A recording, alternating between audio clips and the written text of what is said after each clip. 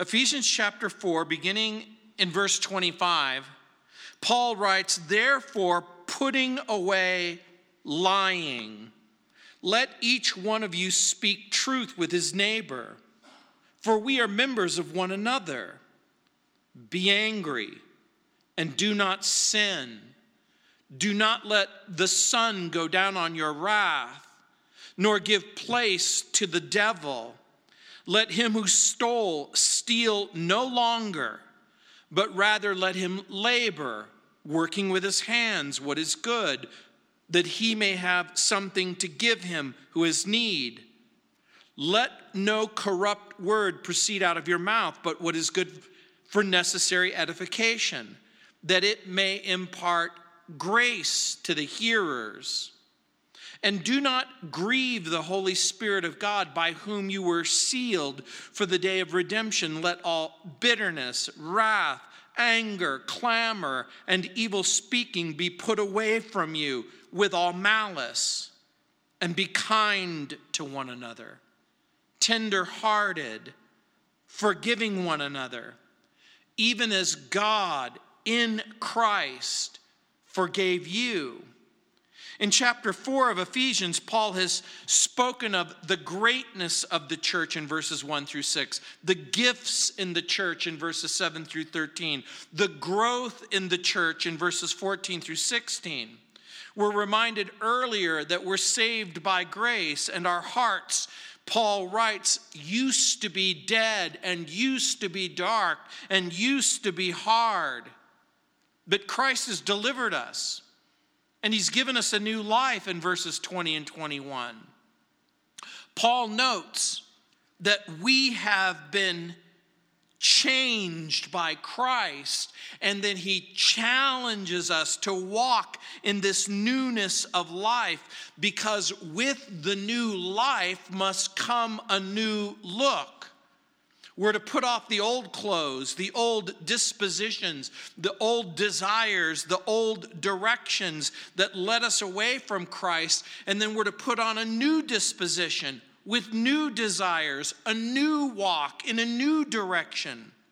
You'll remember that we're to put on the new man in verse 24. The old man was what we were before we came to Christ. And the new man is who we are in Christ. The new man was created by Christ, and we're given a new nature. And in that new nature, we're given a new incorruptible life. There are two words in the Greek language that translate the English word new. Neos, which means fresh or newly made. But there are others like it. The illustration that I would use is, imagine you're in Detroit and you see a car coming off the assembly line, but it's like every other car that has come off that assembly line.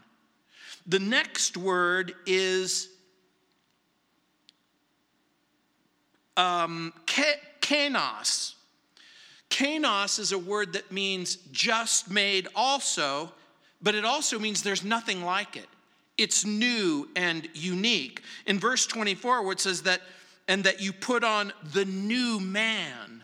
That word new in verse 24 is that Greek word kainos, K-I-N-O-S, kainos. It means new and unique. That means there's none like it. There's no other thing like it. Today I learned that one of Leonardo da Vinci's painting, Salvatore Mundi, which means the Savior of the world, sold at auction today for $450 million. It's the most precious piece of art that has ever been sold that we're aware of. Salvatore Mundi is a picture of Jesus. It's been called the male Mona Lisa, and there's nothing like it. It is unique. The new man in Christ is new and unique. Paul has argued Jesus has made you new.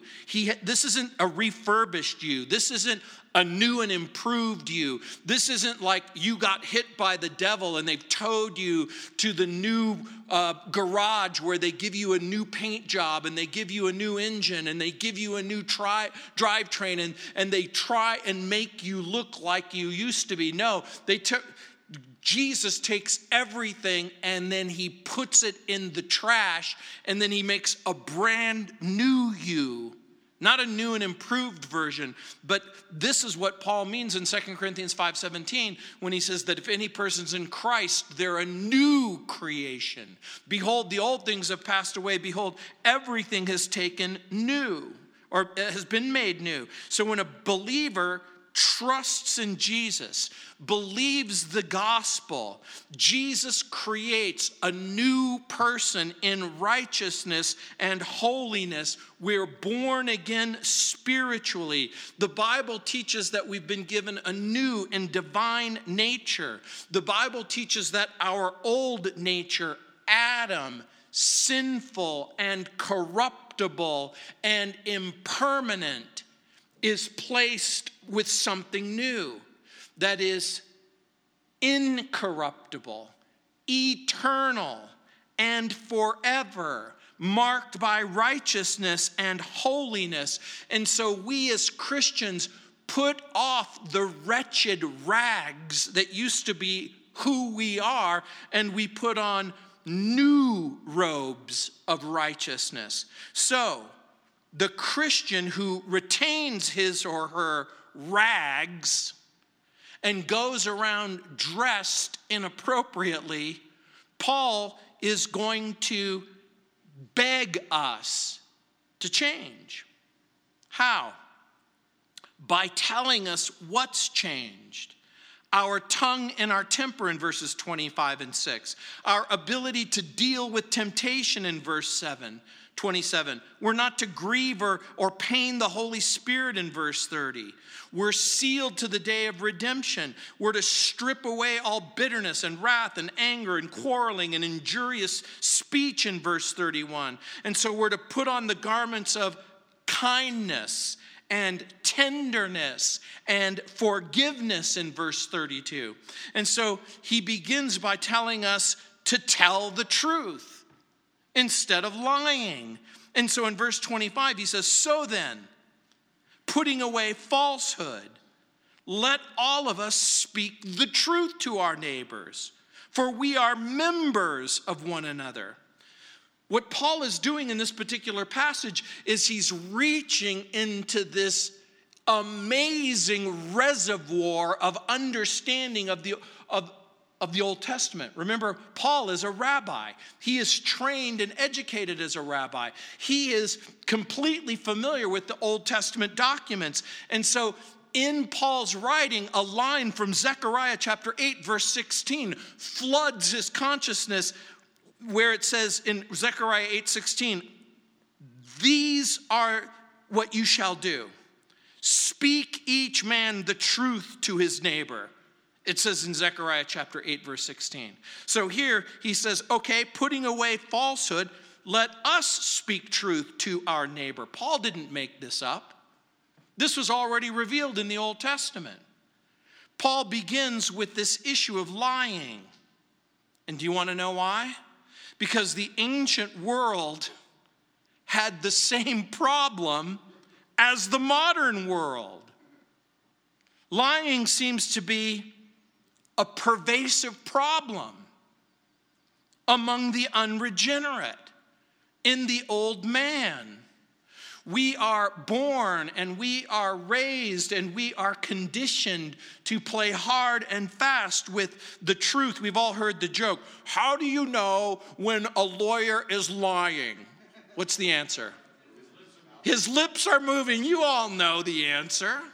And we can make fun of our attorney friends, but in moments of honesty, we remember that lying isn't restricted to the lawyer.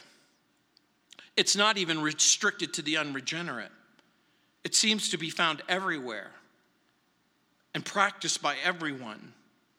When Isaiah received his vision from the Lord in Isaiah chapter 6, verses 1 through 5, you'll remember he has this vision of God. He says, in the year that King Uzziah died, I saw the Lord high and lifted up. He has this vision of God, and he has this vision of heaven, and he has this vision of angels. And in this vision of heaven and God and angels and the purity and the power and the majesty, he is overwhelmed, and he says, I am undone because I'm a man of unclean lips, and I dwell in the midst of a people of unclean lips. For my eyes have seen the King, the Lord of hosts. You never understand just how wicked you are until you look on pure holiness and righteousness. And then all of a sudden, the impurity that is our life and our heart and our lips comes to bear. You know, the government will render harsh punishments for citizens who lie on their tax returns. But have you ever heard of a government official punishing himself because he lied to you? You see, there's a different standard, isn't there? Has anyone ever said to you, I want you to tell me the truth? And then they practice deceit. And there's something wounding and egregious about this. What's really remarkable to me isn't that Paul asks us not to lie, but then he asks us to tell the truth. It's the reason that he gives that we're to do this. He says we're not to lie to each other, but we're to tell the truth to one another because we are members of one another. If you're a kind of person who underlines your Bible, you might want to underline that. Because the moment he says, don't lie, but tell the truth because we're members of one another, but the truth is we don't always feel that way. We don't feel like we're members of one another. We feel like my life belongs to me and your life belongs to you. And I get to do what I want to do and you get to do what you want to do. We feel like somehow our lives belong simply to us. Paul doesn't say the obvious. He doesn't say, please don't lie because God is a God of truth. He doesn't say, please don't lie because Satan is a liar. And when we join the ranks of those who lie, we throw in our lot with him. Does the Bible prohibit lying? The answer is yes. Is Satan really the father of lies? The answer is yes. But Paul is giving us an entirely different motivation for honesty. He's saying that we belong to each other. He's in effect saying, when you lie to each other, you're not just harming yourself, we're harming everyone around us. Because the Bible says we being many are one body joined and fit together. Remember, Paul has been pleading for unity. And he's been pleading for purity. And we can't have unity or purity if in our hearts we practice deceit and then we shun the truth. And this is really important. Because the moment in your mind that you say, I don't need that person. I don't want that person. I don't need them and I don't want them. You give yourself permission to perhaps practice deceit. Because in the deceitfulness of our own heart, we come to the false conclusion that it doesn't matter if they get hurt, just so long as I'm still protected. And so Paul says, in order to really have unity in our fellowship, in order to really have purity in our hearts, we have to become a people who care about one another and who value honesty. And then he says, be angry and don't sin. Look what it says in verse 26, be angry, but do not sin. Do not let the sun go down on your anger. The second thing Paul mentions after deceit and lying is anger. Paul doesn't say, oh, by the way, don't ever get angry. Aren't you glad he wrote, be angry, but don't sin? Because there's a reason why he's writing that. Let me help you think it through. Did God make you? Yes. Did God make you with a full complement of emotions? Did he make you with the emotional capacity to experience anger? Why do you suppose he did that? Why did God give you that particular emotion? There's all kinds of emotions that he gave you, compassion and mercy and sympathy and sensitivity. Why did he give you that particular emotion? He gave you that particular emotion because anger has been given to you so that you could experience enough emotional wherewithal so that when you see a problem, you can tear up that problem. It's supposed to give you enough energy in order to solve the problem, but we typically wind up doing one of two wrong and sinful things. We either clam up, we get angry and we go, oh, I'm just so angry, and we just start to shut down internally. And do you know what happens when you shut down internally? You experience depression. So one way that human beings deal with their anger is they clam up. Another way that human beings deal with their anger is they blow up. You've heard of I just can't stuff it inside of me. I can't pretend like I'm not experiencing whatever it is that I'm experiencing. So some people clam up, which leads to depression. Some people blow up, which leads to lost relationships. And the Bible's admonition is don't clam up and don't blow up, but grow up. Grow up. Paul is using the word for anger that means it's a momentary, outward, boiling over. It's not, this isn't the momentary outward outburst of rage. This is that inward seething, slow resentment that all of a sudden begins to occupy your heart. And so when Paul says, be angry, but don't sin, it must mean that there is a kind of anger that isn't sinful. There must be the kind of anger that motivates you to solve the problem. But what we typically do is we don't get angry at the problem. We get angry with each other. You know, my problem is you're my problem. And we think our problem will go away when you go away. But we have to define the problem in terms of the goal. What does God want? Unity. What does God want? Purity.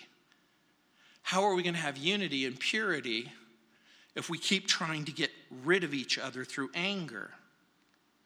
And so, Paul is going to provide a special grouping of attitudes that's going to address this issue of unresolved anger in verse 31. He's going to there talk about malice and wrath. And it's interesting to me, Paul doesn't say, do not let the sun go down on your malice, or do not let the sun go down on your wrath. He says, don't let the sun go down on your anger. Why? Because anger, when it's ignored, anger when it's not dealt with, anger when it's left overnight, anger when it's left to stew and simmer inside of our heart, quickly becomes bitterness and resentment and malice. In Titus chapter 3, verse 3, Paul writes, for we ourselves were also once foolish and disobedient, deceived, serving various lusts and pleasures, living in malice and in envy, unquote. We used to be people who would get angry, but not in a way that honors God and pleases God. You know how you can tell the difference between anger and malice? Malice is when a person says, maybe now they'll know how I feel.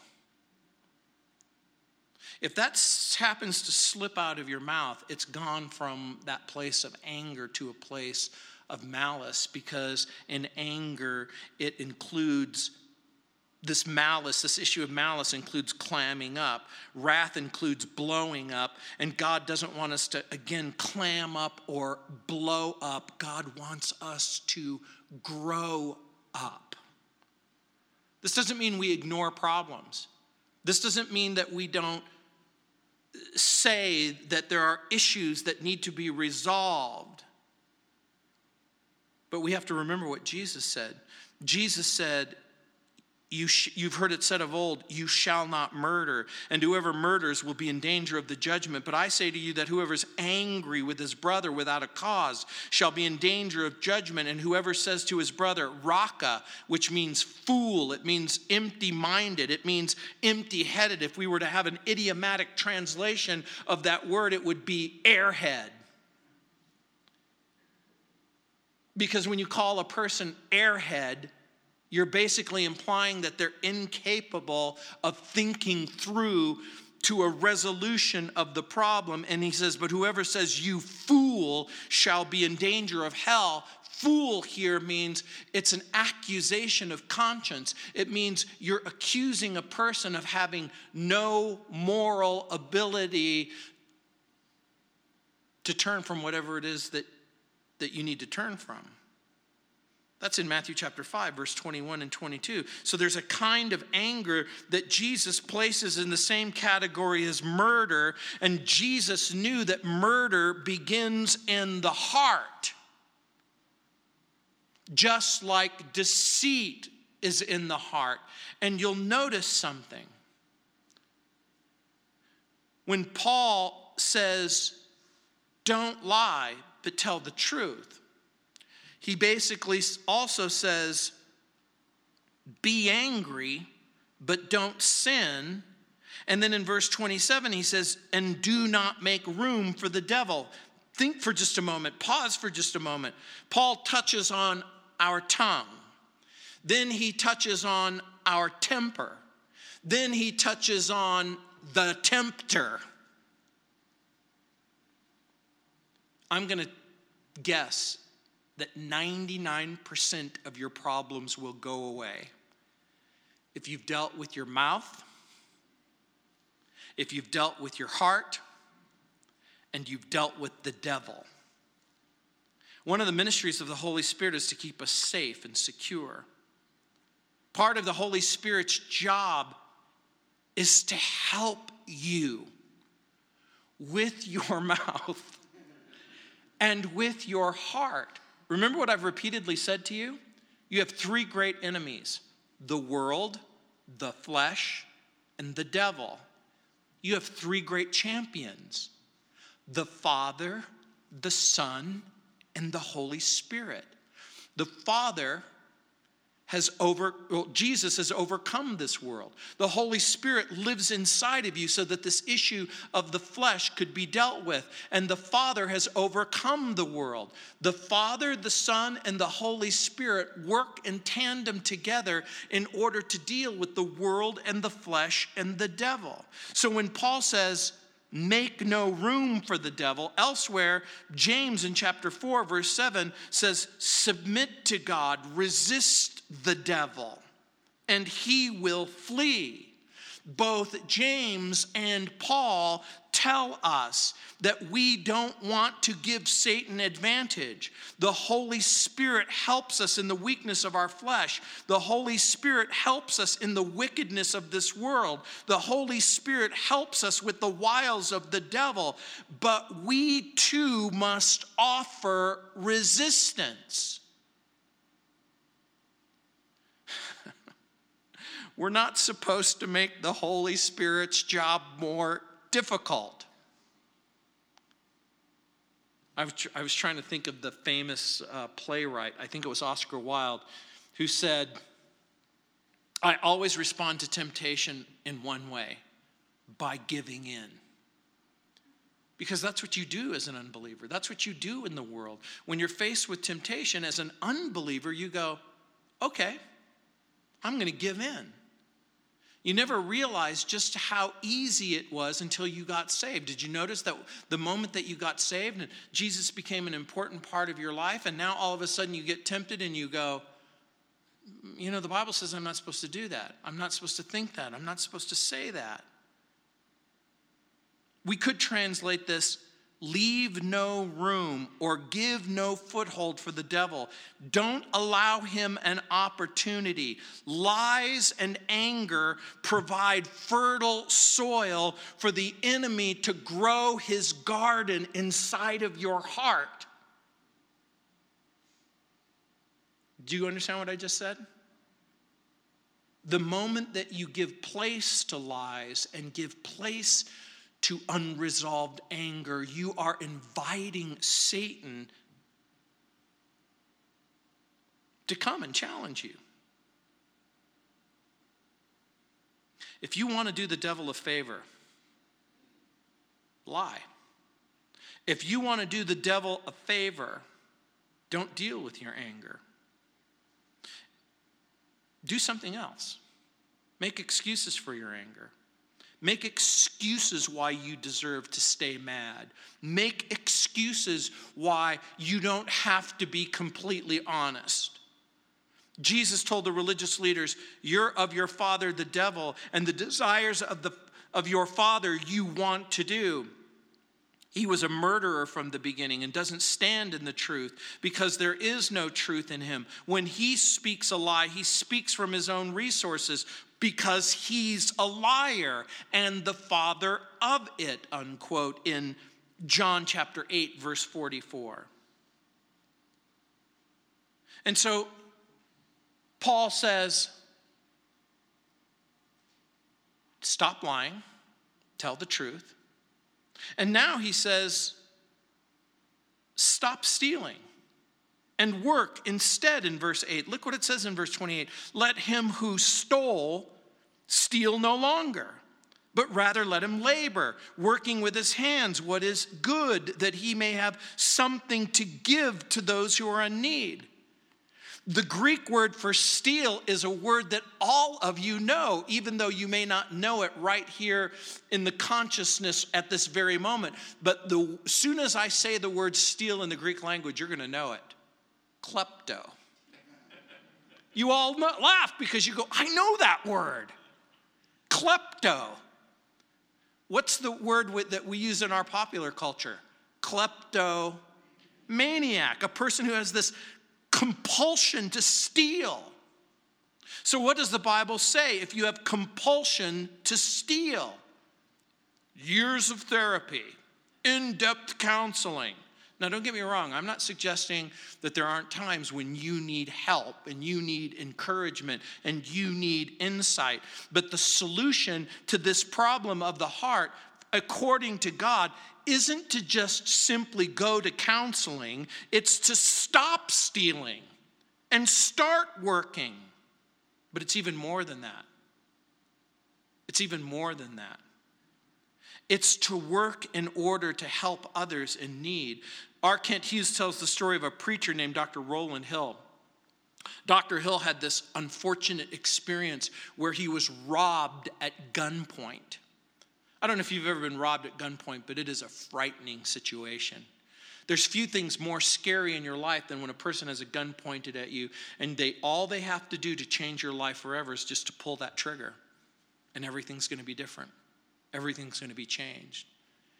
When that happened to Dr. Rowland Hill, he basically said, or to Dr. Rowland Hill, he said to the man, you don't have to do this. You can put the gun away. As a matter of fact, if you don't do this and you put the gun away, I'll give you gainful employment. And you know what happened? The guy did exactly that. He put the gun away. Dr. Hill hired him. He became a faithful and a diligent employee. And not only was he faithful and diligent, but he heard the gospel. And as he heard the gospel, he was saved. He was born again. He became a changed person. And when it came time for his funeral, Dr. Hill was presiding over his funeral and talked about this incredible change that took place. Can you imagine going from this place in your life to that place in your life, particularly if you've ever been challenged to think, can I change? Can I really be different? Particularly if you've led a lifestyle that was entrenched in deceit and entrenched in theft. In the first century, times were really hard. And so it wasn't unusual for slaves to steal from their masters. So Paul warns against stealing or pilfering. He says, show integrity in Titus chapter 2, verse 13. And people engage in petty larceny and pilfering all the while, thinking that no one's ever going to miss it. The business isn't going to miss it. No one really cares. We forget that Judas didn't start his life as a thief. He didn't begin the ministry thinking, you know what, I'm going to be a thief and I'm going to just steal from the rest of the apostles. Judas went on a journey. He believed Satan's lies. And then he became angry. And then he became disillusioned with Jesus. So what about the problem of theft?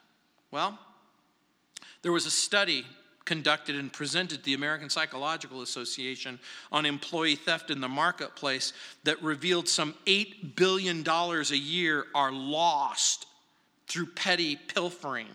The breakdown included losses to clerical errors, that was 10%. Shoplifting by outsiders, 30%. Employee theft, 60%. Think about that for just a moment. If you work at Target or Walmart, in other words, twice as much things are stolen by the employees. And so for those who can, it's God's will for you to work. Paul says, work with your hands that which is good. The word here for good is agathos. It means good in quality. It means with an attention to detail. So agathos here is do great work, fine work, do work that you should be able to be proud on. And when it's using the term work, what is good, the implication is that it isn't harmful.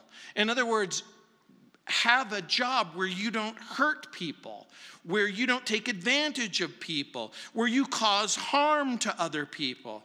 Our work shouldn't hurt people. Our work should help people. And so when he says work with your own hands, Paul isn't saying, well, what if you have a job where you have to use your head? What if you have a job where you have to use your mind instead of your hands and feet? He doesn't mean that you have to do manual labor. What he means is that each worker is responsible for his or her own work. You work and then you take responsibility for what it is that you need to do. And then he says, speak what is good instead of what is rotten in verse 29. Look what it says. Let no corrupt word proceed out of your mouth, but what is good for necessary edification or building up, that it may impart grace to the hearers. Stop lying. Tell the truth. Stop stealing. Start working. Don't say bad things. Say good things. Are you starting to see the pattern of the practical implications of what Paul is saying? Paul isn't saying, stop lying, and you go, you're like an Italian person sitting on their hands. I can't say anything. Okay, now I can talk again.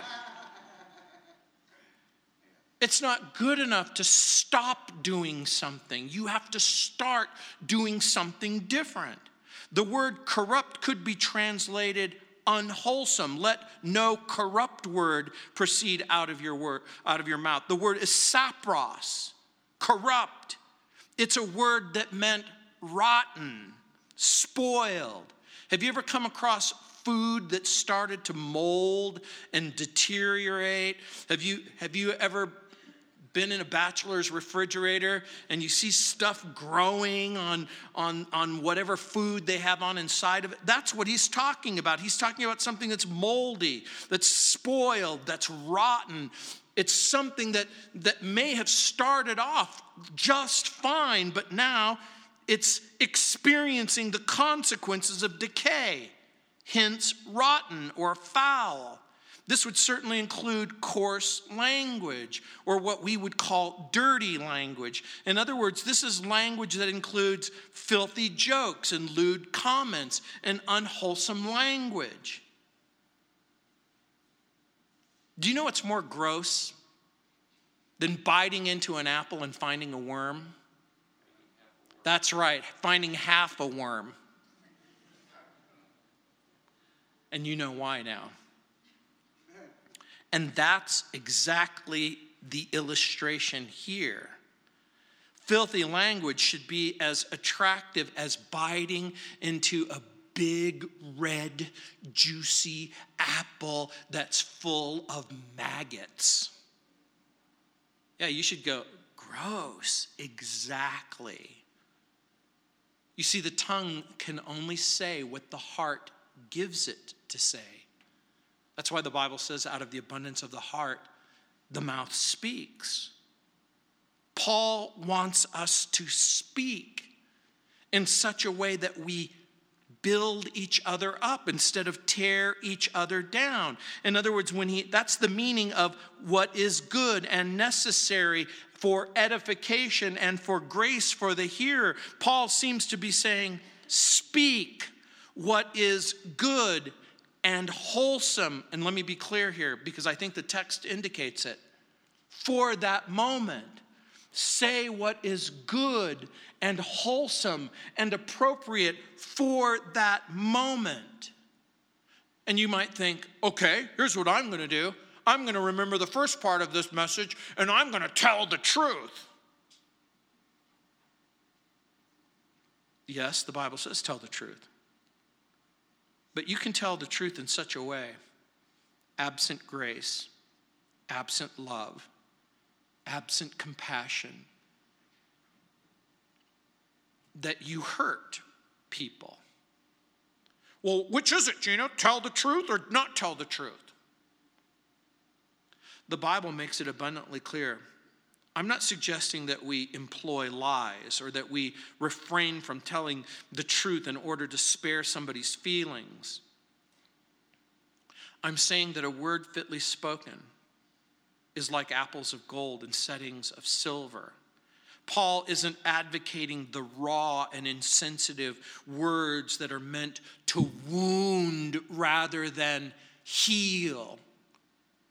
We have to find a way to tell the truth in a way that's motivated by love, that has as its end goal the process of making things better instead of worse. I'm reminded of a slave in the ancient world. It was his practice to take a small amount of poison every single day, and he would take more and more, and then he would increase the dosage of the poison so that it was said that when he opened his mouth, he would wither the person that he spoke to. I think that that's what we do when we speak in such a way that we're finding it more and more easy to tear people down instead of build them up. It was said of Augustine that he hung a motto in his dining room that read, "He who speaks evil of an absent man or woman is not welcome at this table," unquote. Years ago, I learned the habit when a person says something that's very, very unkind, that may even still be true, to say, "Can I quote you on that?" Because consider the source. It wasn't too long ago that I was making a comment about a particular person's doctrinal position, and my friend, and he is a good friend, he said to me, "I know this person. Do you realize that this person would never, ever, ever say anything unkind about you?" And guess what? I'm not saying that we abandon good doctrine in order to spare people's feelings, but again, I've been reminded over and over and over again to try to be kind, to be gracious in my speech. And so he talks about grace instead of grief. Look what it says in verse 30. Do not grieve the Holy Spirit of God, with which you were marked with a seal for the day of redemption. Now this is important because when Paul brings this to a head and he says, don't grieve the Holy Spirit of God, think about what's going on in the text. Are there times in our life where we play hard and fast with the truth because we want to spare someone's feelings? I think that that's true. Do we really want to hurt somebody? Hopefully we don't. Does God care about how I feel? I think that the answer is yes. But Paul also wants us to know about how God feels. And so when he says, do not grieve the Holy Spirit, what does that mean? What does it mean to grieve or pain the Holy Spirit of God? We understand that all sin is grievous, but sin in the children of God is especially grievous. In what way? We find it hard to imagine the invisible Holy Spirit weeping over our sin. We find it easy to imagine a father's disappointment. We find it easy to imagine a mother's tears. We find it easy to imagine a friend's disapproval.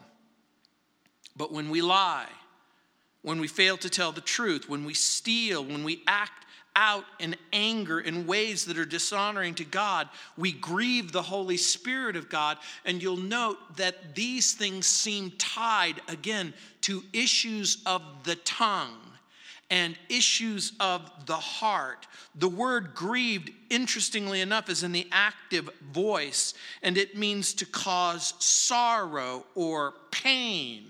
We know that the Holy Spirit can be resisted in Acts chapter 7, verse 51. This is a sin that's reserved for the unbeliever. Only the unbeliever is supposed to be able to resist the Holy Spirit.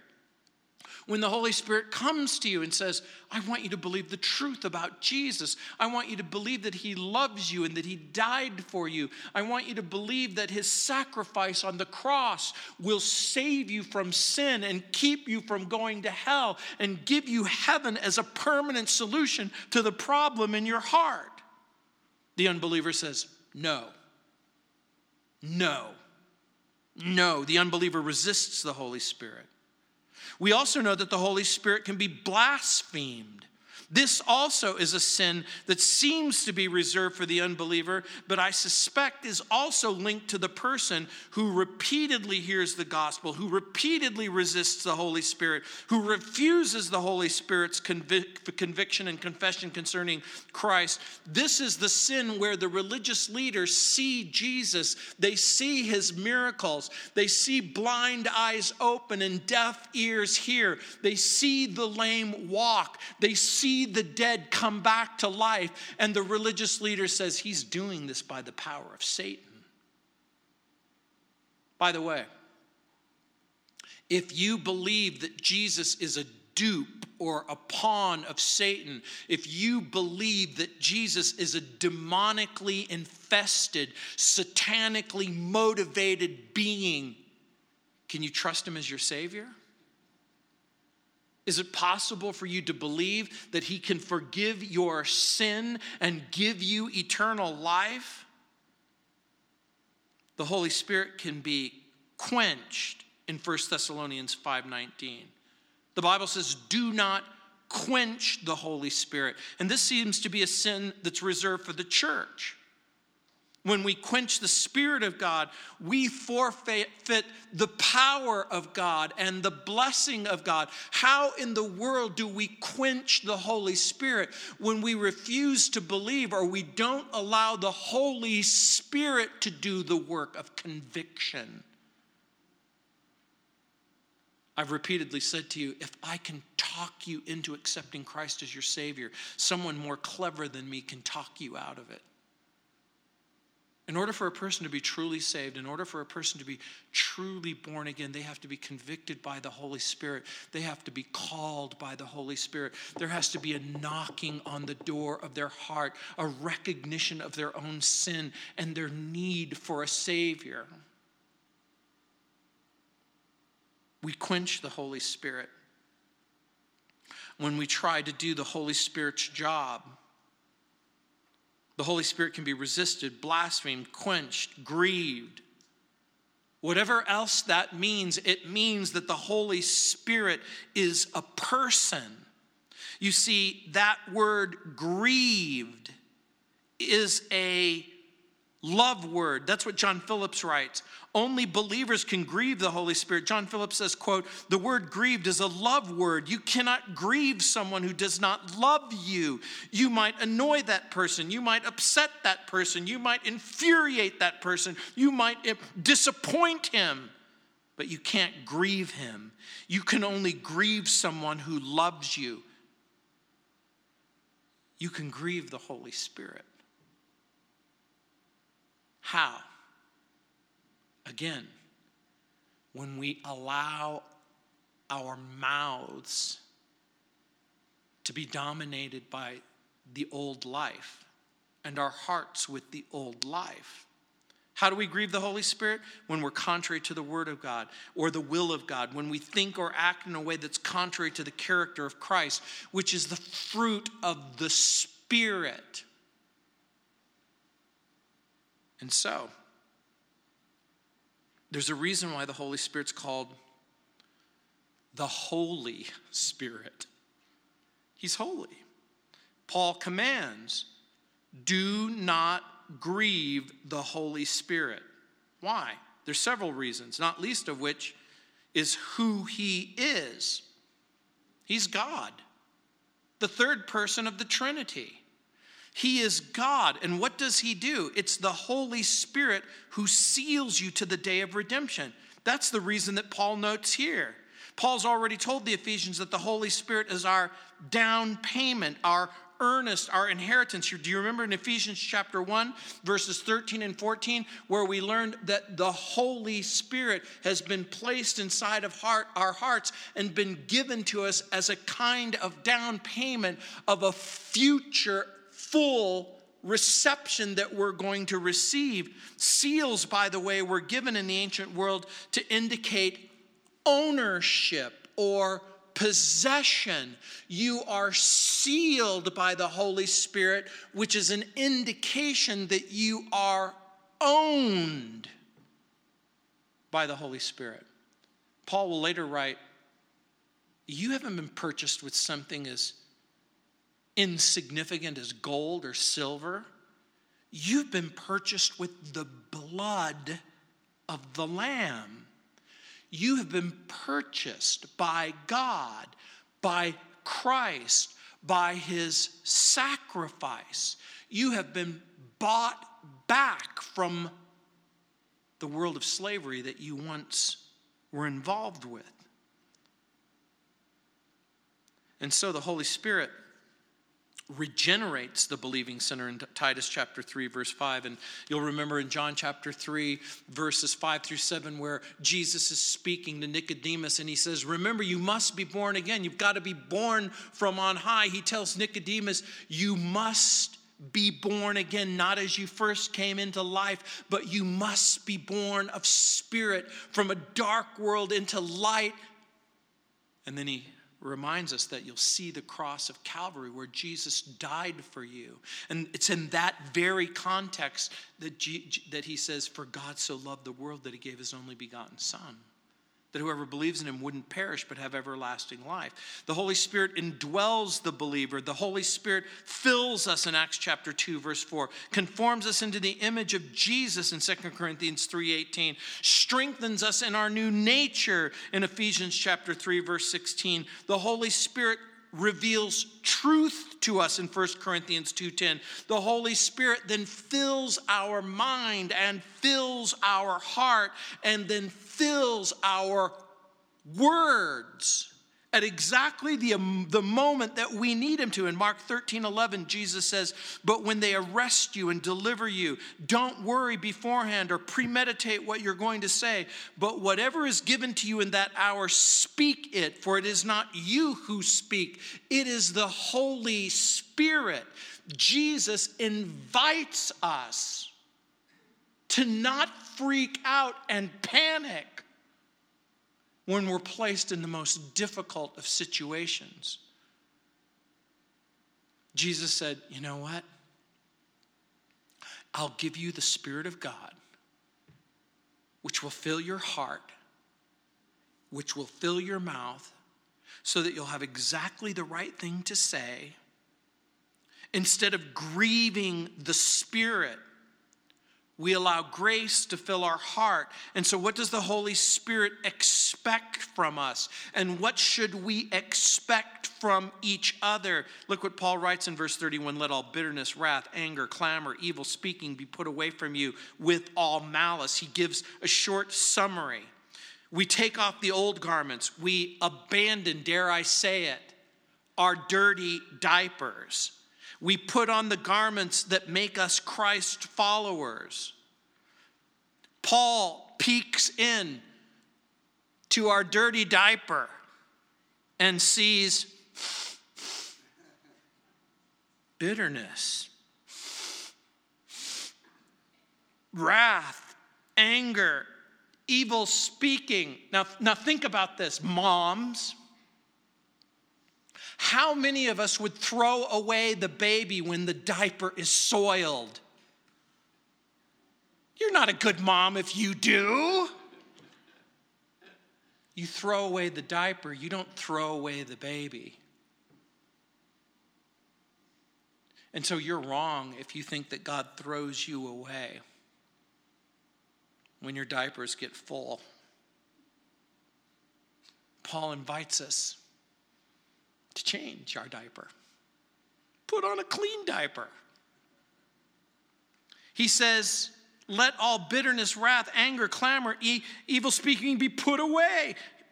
Bitterness, this is the settled hostility that poisons the whole inner man, according to Warren Wiersbe, and I love that. This is the settled hostility.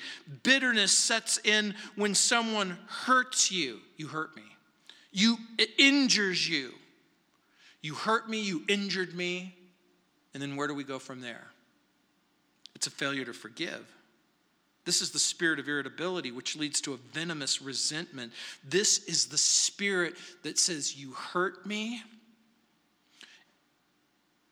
and I'm not going to forgive you, and I'm not going to be reconciled with you. And then the bitterness begins to cloud your thinking and your heart and your judgment. He says, put that away. Wrath is explosive anger, which we briefly touched on when we talked about anger earlier. This is the wild rage. That's the passion for the moment. This is when all of a sudden you erupt. And think about, again, the challenge of what we're reading. Bitterness almost invariably leads to wrath. That seething resentment will all of a sudden manifest itself in that bitter, explosive venting. This is the kind of anger that blows up and then blows by. As quickly as the blow up takes place, then it just calms down, but it's still a violent path of destruction. Do you know what it's like? Imagine a hurricane that comes at you and destroys everything in its path, and then it's gone. And then it's calm. And all you see are the ruination of what it left behind. Evil speaking. This is the Greek word blasphemia. It literally means to blasphemy or slander. These are the words that injure. This word evil speaking, I think in our language, it is a reference to something that you and I, if someone has ever used the term with you, abusive language. Abusive language is the kind of language that tears down and rips apart. This is the same word that's used in the Gospels to describe the abusive language of the mocking multitudes. In Mark's Gospel, It's chapter 15, verse 29, where Jesus is hanging from the cross and the crowd say to him, "You saved others, save yourself." It's the reviling that's spoken of in that passage. It's the same word. Malice is the Greek word kakia, which is usual word for depravity. It means a vicious disposition. This is the deep-seated evil hatred that serves as the root of all of the rest of the manifestations. This is the emotion that gives you the courage to deliberately hurt someone.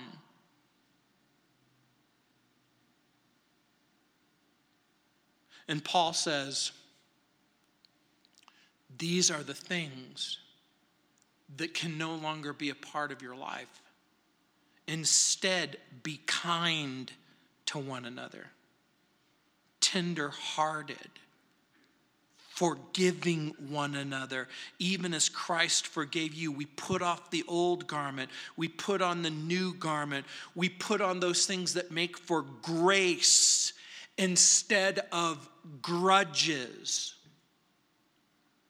How could we do less, Paul writes.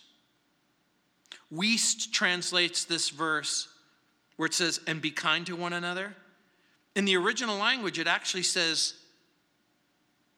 "and becoming kind." Do you know why I take great hope in that single sentence, "and becoming kind"? It's because there's been times in my life where I was less than kind. Less than kind. Not kind. And so we think to ourselves, will I ever be kind? Will I ever be tenderhearted? Will I ever be forgiving? And Paul in the text gives us at least a little wiggle room. In what way? And becoming kind. In what way? I'm not as kind as I could be. I'm not as kind as I should be. Becoming kind. Adding to kindness instead of subtracting.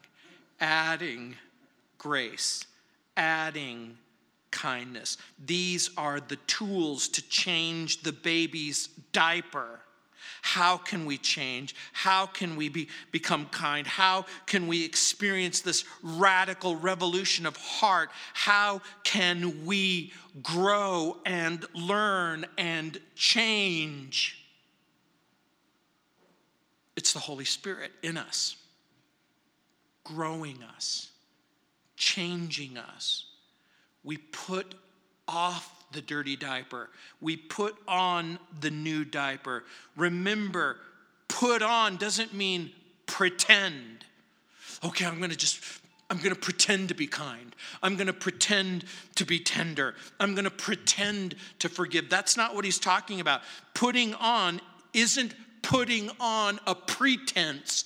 It is putting off the pretense and putting on kindness. This is the willingness to act with generosity in love. In what way? In the same way that God acted in generosity and love towards you and towards me. So Paul says, be kind to one another, tenderhearted, forgiving one another, even as God in Christ has forgiven you. God has been kind to you. How? He acted with generosity and love. God has been tender with you. Tenderness here is sensitivity and sympathy to the needs of others. Forgiveness means we extend to others grace and mercy. Who do we give grace and mercy to? Those who need it. Those who need it. Let me ask you a question. Did you need God's grace and mercy in your life? Paul says God's giving you grace and mercy. you can extend it to others. I can hear your voice. Go ahead, just be quiet for a second. I'm going to try and listen to your thoughts. Why should I? Why should I? Because this is the way Jesus has dealt with you. God's made a way to be kind to you. The Bible says it's his kindness that leads us to repentance. It's his tenderness and forgiveness before you ever existed, before you ever came into being, before you drew your first breath, before you ever had your first dirty diaper. He made a way to change you, to give you a new set of clothes. Before you ever knew the meaning of the words injury, sin, rebellion, before those words or those deeds ever became a part of your life, there was heavenly Pampers that were made just for you. So how do we grieve the Holy Spirit? We lie, we lash out, we steal, we use harmful and hurtful language. Louis Sperry Schaefer in his book, He That Is Spiritual, identifies the key activity of truly spiritual people. He writes, quote, they avoid grieving the Holy Spirit. You need to hear the rest of the sentence. By confessing their sins to God. Do you want to avoid grieving the Holy Spirit? The best way to do that is to say, I've had an issue with this or with that. If you've ever been trapped, if you've ever been tripped up by any of the things that Paul talks about in this passage, we're given a provision. In 1 John 1:9, remember it says, confess your sin, and he is faithful and just to forgive you and to cleanse you from all unrighteousness. Lord, I've been having a problem with my mouth. I've been having a problem with my words. I've been having a problem with my deeds. What's your problem? Lying, tell the truth. Stealing, start working. Bitter words, come up with a new set of words that are informed in your heart. And now all of a sudden, we begin to see what Paul is doing. Remember, over and over again, I need you to experience unity. Oh, we want that. I need you to experience purity. Oh, I want that. How do we have unity as a church? It's found in Christ. How do we have purity in our heart? It's by putting in our heart the things that make for holiness, godliness, and righteousness. Here's Paul's point. You can change. You could be different. Let's pray. Heavenly Father, Lord, thank you for your love. Thank you for your grace. Thank you for your mercy. Thank you, Lord, for kindness. Lord, we pray that we would not just be simply content to thank you for kindness and tenderness and forgiveness, but Lord, we would want to give what's been given to us. That, Lord, we would not withhold what has not been withheld from us. And so, Lord, again, we thank you that you've given us permission, that we can put off what's old, we can put on what's new, and that you've given us permission that we can do this, not just simply because it's right, but because we need each other. Because unity is important to you. And purity is important to you. In Jesus' name, amen.